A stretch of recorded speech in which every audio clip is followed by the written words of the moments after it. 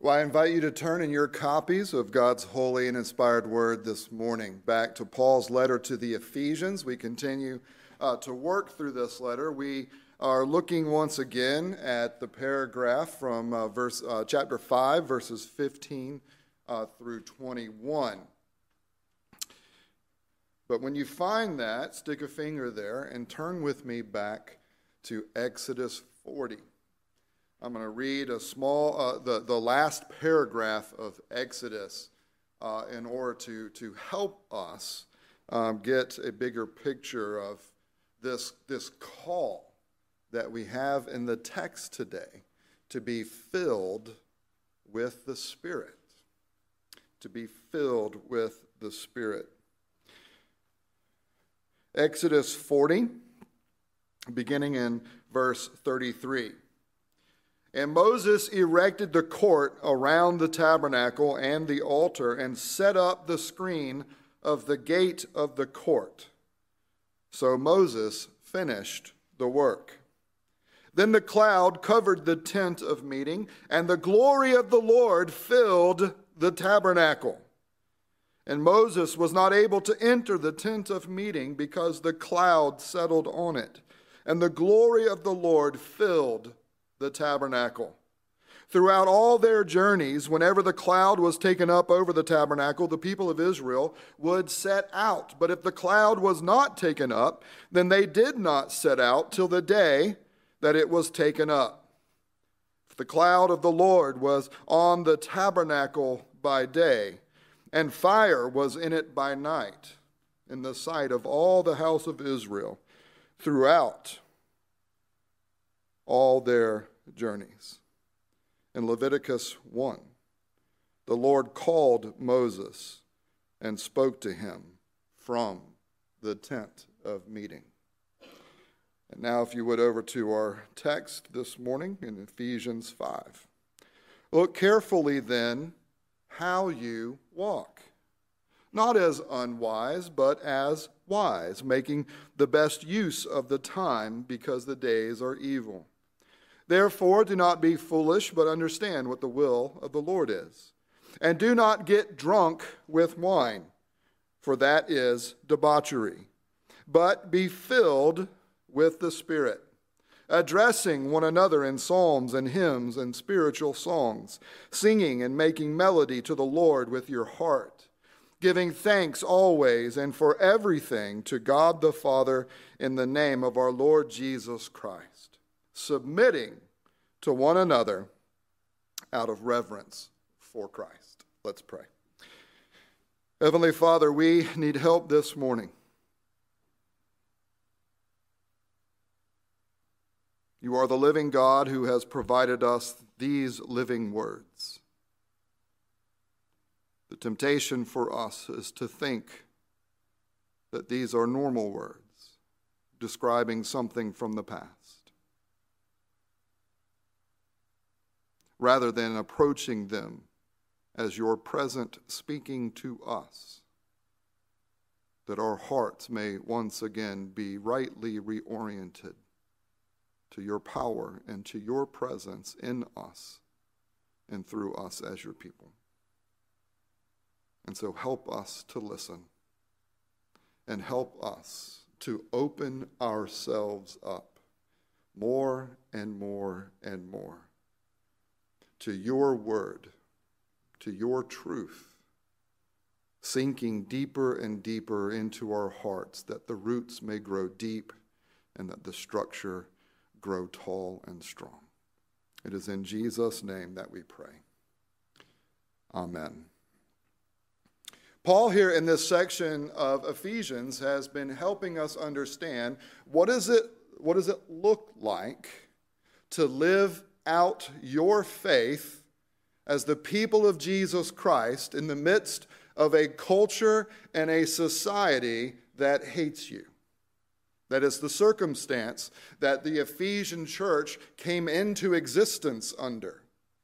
That through the ministry of word, through the ministry of deed that was taking place in the city of Ephesus, people had been saved. People had been called out of darkness and into light. That people, whether they were coming from a Jewish background or whether they were coming from a Gentile background, they had been called out of darkness. They had been gathered together. And in Jesus Christ, as Paul has been saying, the extravagant grace of God had been given freely as a gift to be received by faith.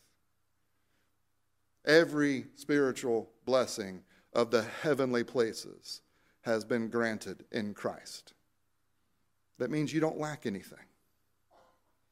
You are no longer a slave to sin and to death, but you have been made alive, raised up, and seated with Christ in the heavenly places. And that this is not just something for us as individuals, but that God in Christ has been calling people out of Jewish backgrounds and Gentile backgrounds and pulling them together into the oneness of Christ. And through Christ's oneness, into the oneness of Father, Son, and Holy Spirit.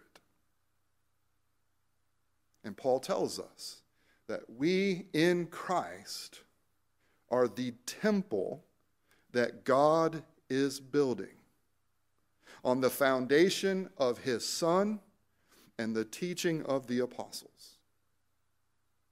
And now, for us as God's people who are this temple presence of the triune God, God has been giving these instructions. So here's how you live as my temple presence. Here is how you pursue humility and meekness and unity. Here's how you learn. Here's how you grow. Here's how you resist the influences of this culture that is still stuck in darkness. Here is how you embrace Jesus Christ and walk in the sacrificial love of Christ. Here is how you flesh out your relationship with Christ as you walk in the light of Christ's power and presence in you through the Holy Spirit. Here is how you walk in wisdom as those who are putting off the foolishness of darkness and embracing and opening yourself up more and more to the truth of God in Jesus Christ. And here is how you walk in the Spirit. Walking in love, walking in light, walking in wisdom, walking in the Spirit. Now, this is not just some metaphor that the Apostle Paul has come up with. He's taking the Old Testament and helping us understand where we fit into this overall program of God in Jesus Christ. And what Paul is doing is helping us understand that these types and shadows of the Old Testament, of temple, God's temple presence, living in the midst of his people as he leads them and guides them as they walk and journey through the desert wilderness as they are approaching the promised land of God. That as they are sojourners and pilgrims, God is with them. His love is made sure through the sacrificial system, so that they don't have to be afraid of him, but instead they can humbly live with him in the confidence that he will be true to his covenant promises. That he has provided the shedding of blood through the sacrificial system so that he is not a threat to his people. That as they walk with him, as they follow him, from the present situation they're in to the fulfillment of the promise of this new land, we are told that they walk with the Lord, and that the Lord, as his presence is made known in this tabernacle, the Lord fills the tabernacle with his presence. That glory cloud that by day would lead the people on their journey. That pillar of cloud by day, the pillar of fire by night, where God's presence was made known as he stood between his people and their enemies, as he led them safely through the journey, through the desert. This presence of God in this glory cloud that had enveloped Mount Sinai. That this presence of God then filled the tabernacle. And as that glory cloud would move, the people of God would move with him. You see what's happening? And that tabernacle that represented the power and presence of God living with his people was the place where God's voice would be spoken, so that the people of God, through the mediation of Moses, would know what God's will is. He would speak to Moses, and Moses would repeat this to God's people, so that the tabernacle, this tent that was made up of different layers of animal skins, that as the glory of the present God took up residence under the skin of animals and provided the voice of instruction to God's people. The people of God could travel with him through the dangers, through the struggles of the wilderness, and so that they could safely arrive in the promised land. Jesus, in John chapter 1, says, I am the God who has taken on flesh and is tabernacling with my people. That tabernacle where the glory of God's presence became contained under animal skins in a tent was pointing us to where God's presence would take up residence in human skin, and where God would walk among us as the one who took on flesh. And as such, he is the Word of God that has come from the heavenly tabernacle, that the people of God may know his will. Do you see what's happening? Jesus is the heavenly tabernacle who has come to earth. And Jesus Christ is taking you and me, and he is making us and building us on top of himself into this greater growing tabernacling presence. And just as God's presence filled the tabernacle, just as later when the temple would be built, and at the first worship service at the temple, the Spirit came and filled the temple, we are being shown here that we, as the temple presence of God, are to walk in this world as those filled with the Holy Spirit. Being filled with the Spirit is one of those things that can get some people really excited. Ooh, we're going to talk about being filled with the Spirit. And maybe you thought I might say some funny words. Maybe you thought maybe he's going to do a little dance. Maybe he'll fall over on the floor and start wiggling and writhing. Maybe he'll start laughing uncontrollably. All right, these are all different manifestations that have been claimed throughout the years of what it means to be filled with the Spirit. Where the idea is that you lose control of yourself. But notice what the Apostle Paul tells us here as he is calling us to be filled with the Spirit. He sets it in direct contrast to that very idea. Do not, he says, be drunk on wine. Now, the issue here is not the wine. The issue is how the wine is being utilized. Now, for you and me, because we are conservative, evangelical, Reformed, Presbyterians, right? We see the word wine, and what do we automatically start thinking about? Oh, well, should we drink wine? Should we not drink wine? Right? But for the Ephesian believers who had lived in Ephesus, that's not what would be the first thing that would come to their minds. What would come to their minds is the worship of Dionysus. Dionysus was the god, was one of the gods that the city in Ephesus worshiped. So you had Artemis, which was like their kind of chief god that they were dedicated to, but they also had lots of other gods, and Dionysus was one of them, and Dionysus was the god of wine. And whether it was the worship of Artemis or if it was the worship of Dionysus, the way that it took place was that you were to drink lots and lots and lots of wine till you got to the point that you were drunk. Because only then would you be in the right kind of place to open yourself up to what the gods might reveal to you. And these times of worship were marked and characterized by the losing control, where their body often would be shown to be wiggling and falling onto the floor, and that there would be this otherworldly experience where you lost all control of yourself. Is that ringing any bells?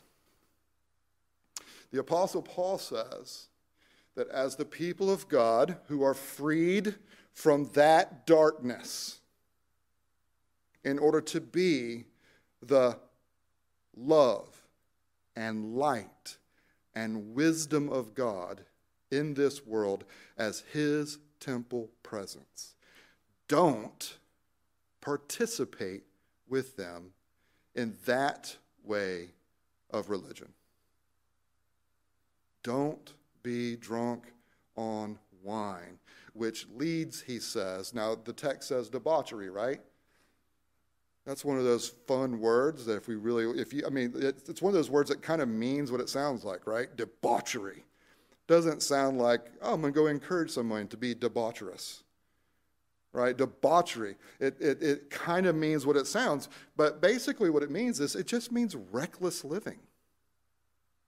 It basically means that if you are getting drunk on wine, then you are not able to walk stably with sure-footedness, as we talked about in terms of wisdom last week. Instead, you stumble.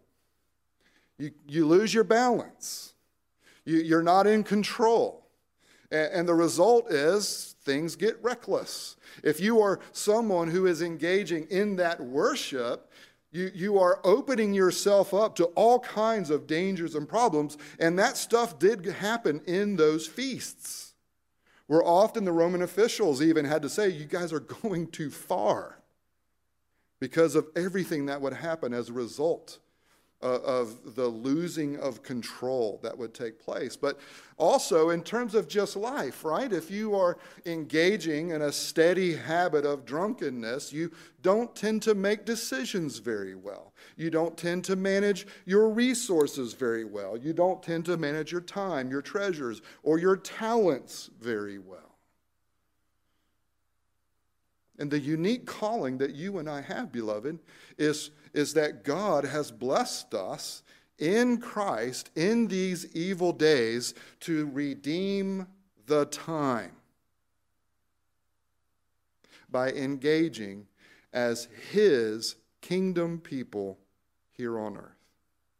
That as we are sojourning from this present evil age into the age to come, we do so not as those who hide from culture, as we talked about last week, not as those who form gospel ghettos and just try to escape, not as those who try to take over and through force and threat and intimidation think that we're going to bear witness to the kingdom of God, but as we embody our calling as the templing presence of God.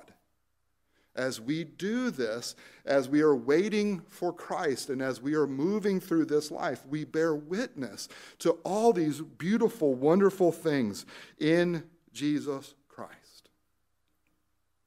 So that we are walking in sacrificial love, that we are walking in the presence and power of the light of God, that we are walking in his wisdom and putting off foolishness.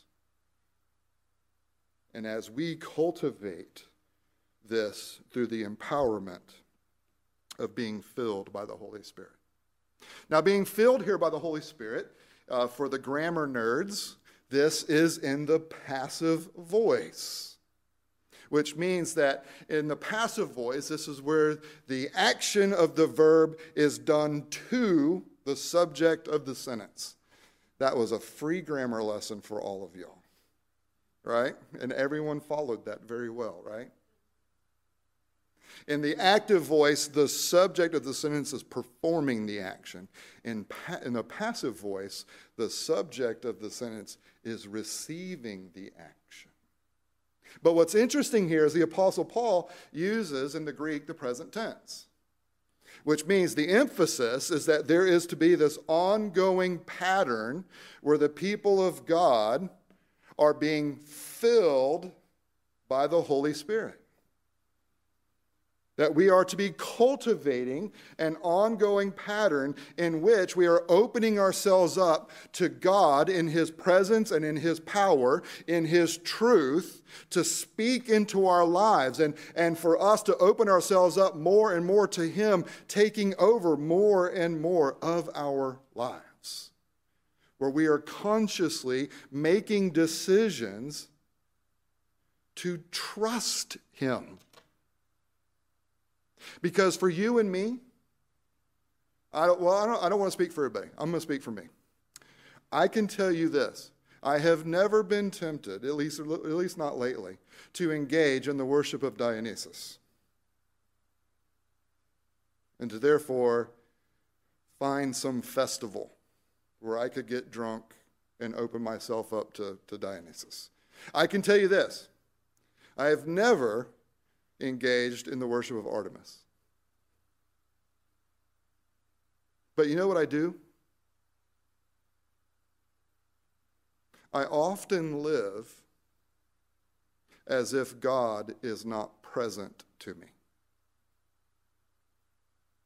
Let me put it another way. The darkness of our culture, the cultural context that you and I live in, is not that there are these foreign gods that are calling for our devotion that we give by engaging in immorality. What we have is a culture that tells us that there is nothing beyond what you can see, hear, touch, taste, and smell.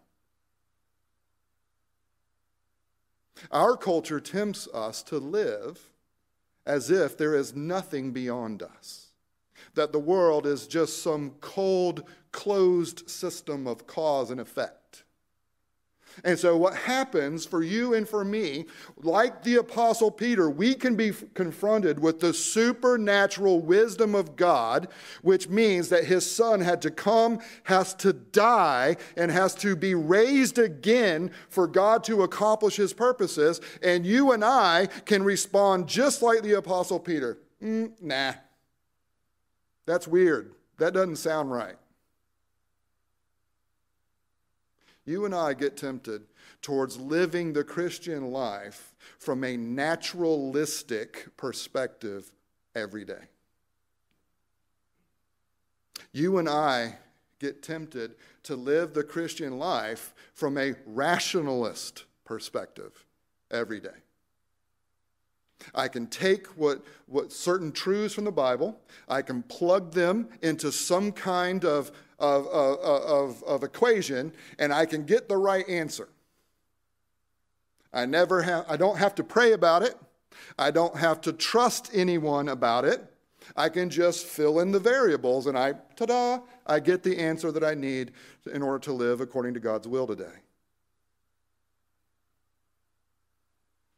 But God has shown us in the tabernacle and in his Son that the only way to learn his will is to engage with his presence.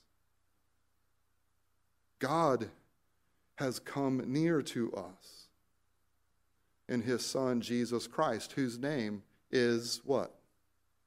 Emmanuel, which means God with us.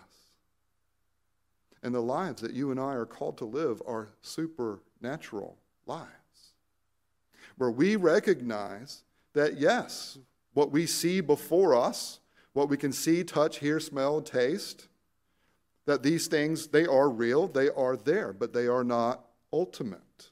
They are not determining.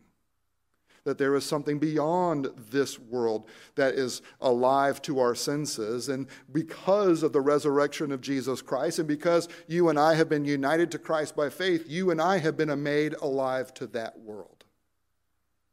We are alive to the unseen. We are alive to the supernatural. We are alive to the God who has come near and is still present with us and in us and through us, because he has filled us, just like his tabernacle, just like his Son. He has filled us with his Holy Spirit. And so what you and I are called to do is to cultivate the filling of the Spirit. This is not talking about salvation. This is not talking about that, that one time where God, gives you his Spirit and now you're alive. He's not saying that you lose that and you got to get it back. What he's talking about is your and my opening ourselves up more and more to the presence of God in our lives through the Holy Spirit. Cultivating a God consciousness. Living as R.C. Sproul has said, living coram Deo, living before the face of God. Doing what the Apostle Paul talks about, learning to live your daily life in unceasing prayer. Because you are so aware and you are so actively engaging in the God who is present in you and with you, that everything that you're engaging in the spirit of prayer. Actively entrusting yourself, actively opening yourself up more, letting God's presence through his truth, through his sacrament, to get deeper into you and to start touching those areas that you don't want him to touch. Some of us get real scared because we have experienced awful things. Some of us get real scared because we have perpetrated awful things. And we're scared to open ourselves up and let the healing presence of the gospel of Jesus Christ touch that. And to start healing it. And to start reforming it. So that even more of us is being opened up through our time, our treasures, and our talents to give ourselves in loving service to God and to our neighbor. And so very quickly, what does he tell us about how to cultivate this filling of the Spirit? Notice he says 4 things. 1, that we learn to communicate with one another according to hymn or to psalms, hymns, and spiritual songs. Notice not singing to one another, not yet, but speaking to one another. Where the truth, where the beautiful, where the good content of what God has revealed in and through Jesus Christ, where that has been encapsulated in songs, whether it is the psalms written of old or whether it is the ongoing work of songs being written to encase and to embody the truth of who God is, the goodness, the beauty of who he is. And learning to let that so filter through us that when you and I are engaging one another, when we are speaking to one another, when we are relating to one another, the truth, the goodness, and the beauty of those songs become the content of our interactions with one another.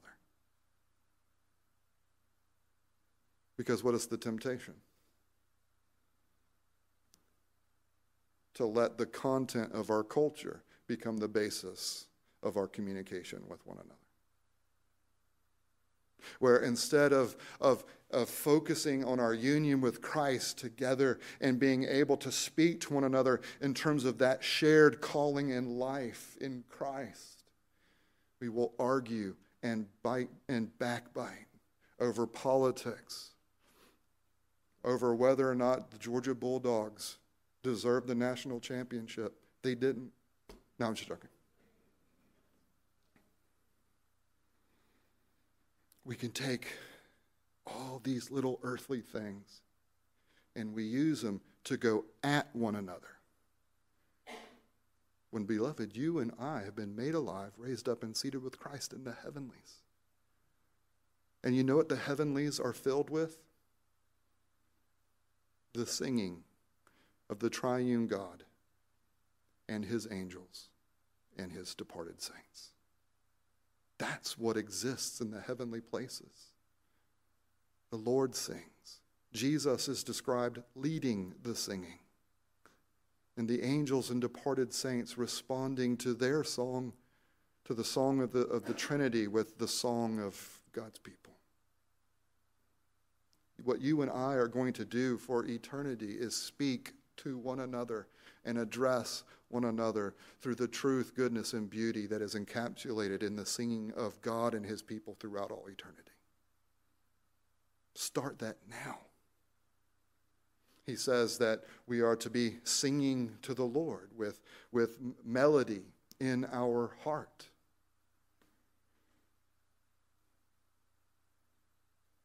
Our singing as a church actually should be beautiful. That faithful singing and worship is not solely based upon the content of what we are singing. It certainly is based on the content of what we are singing, but that content is to help facilitate its own meaning as God's beauty is being conveyed through the singing of his truth, his goodness, and his beauty.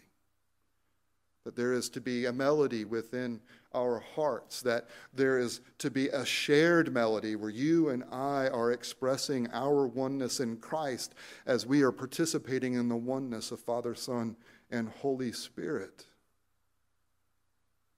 Not like Melkor. I was looking for your response. Not like Melkor, introducing notes of dissonance. That's for the Tolkien nerds.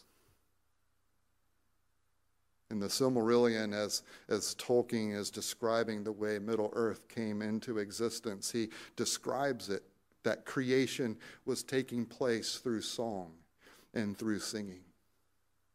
And that there was this evil figure that continued to try to mess up what was happening in creation by introducing notes of dissonance into the singing.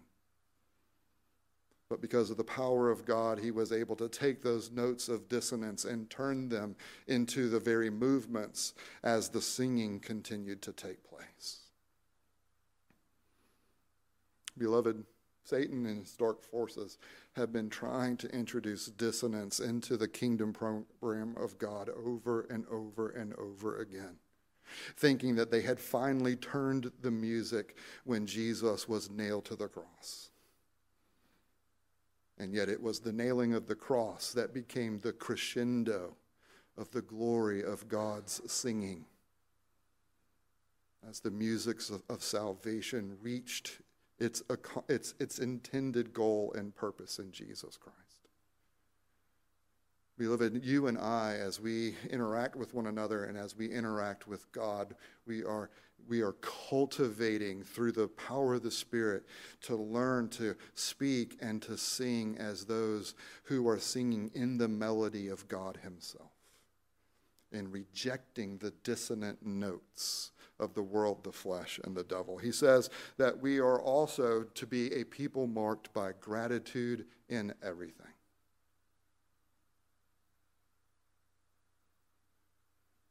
For the Ephesians at this time, that means the coming persecution. Not just that they are living their best lives now in Jesus. Are we a people marked by gratitude? Or are we a people marked by complaining? Are we marked by thanksgiving because of all that we have received from God in Jesus Christ? Or are we characterized by what we think we're lacking? And just to remind you, in Christ you have received what? Every spiritual blessing in the heavenly places. Are there any left that God is holding back? Is he stingy? You've received it all. It's up for you to cultivate what you have, to learn to enjoy it, to learn to define yourself by the fullness, rather in the fullness that is present to you in the supernatural world that exists beyond your senses, rather than for you to define yourself by what you sense and then live as a complainer, always looking for the next best thing, always hoping for something more and not able to rest in what God has given in Christ. And lastly, our very favorite one, we cultivate being filled with the Spirit in the way that we speak, the way that we sing, the way that we're grateful, and the way that we submit to one another. Ooh. By the way, the Greco-Roman culture hated this idea. The Greco-Roman culture was built on the power of the individual, the power to utilize the law in order to be able to make the decisions that he wanted to make. And for him to not have anything that would get in the way of him getting what he wanted. That the law was there to serve him, to help him get what he wanted. That the government was there to make sure that they didn't get in the way so that he could have what he wanted. And to be able to use people, whether it was his wife, whether it was his children, whether it was his slaves. For him to use those things as resources for him to get more. They hated, they loathed, they found silly and ridiculous the idea of someone voluntarily taking their power and using it for someone else instead of using it for themselves. But what Paul tells us here is what is characteristic of those who are walking in the Spirit is a cultivation of voluntarily considering others better than themselves. I believe you heard a sermon about that back on June 5th when I was in Charleston. If you're walking in Spirit, beloved, what he says will be characteristic of you. And as you want to grow in filling and being filled more and more in the Holy Spirit, what he says is voluntarily consider others to be more important than yourselves, just as Jesus did, and took on flesh and was born as a servant and who served to the point of death.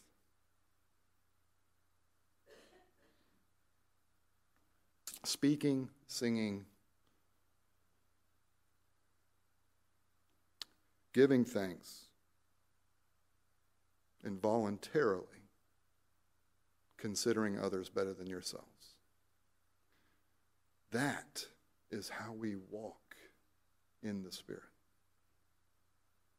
And so, beloved, as we continue to pray and to look for God, as we will pray and we ask the Lord to do something in us and to ask the Lord to do something through us, beloved, these are the things that we are to be cultivating with one another so that we are opening ourselves up to the filling of the Holy Spirit in deeper and in wider ways so that we are in a position to be used by him for his kingdom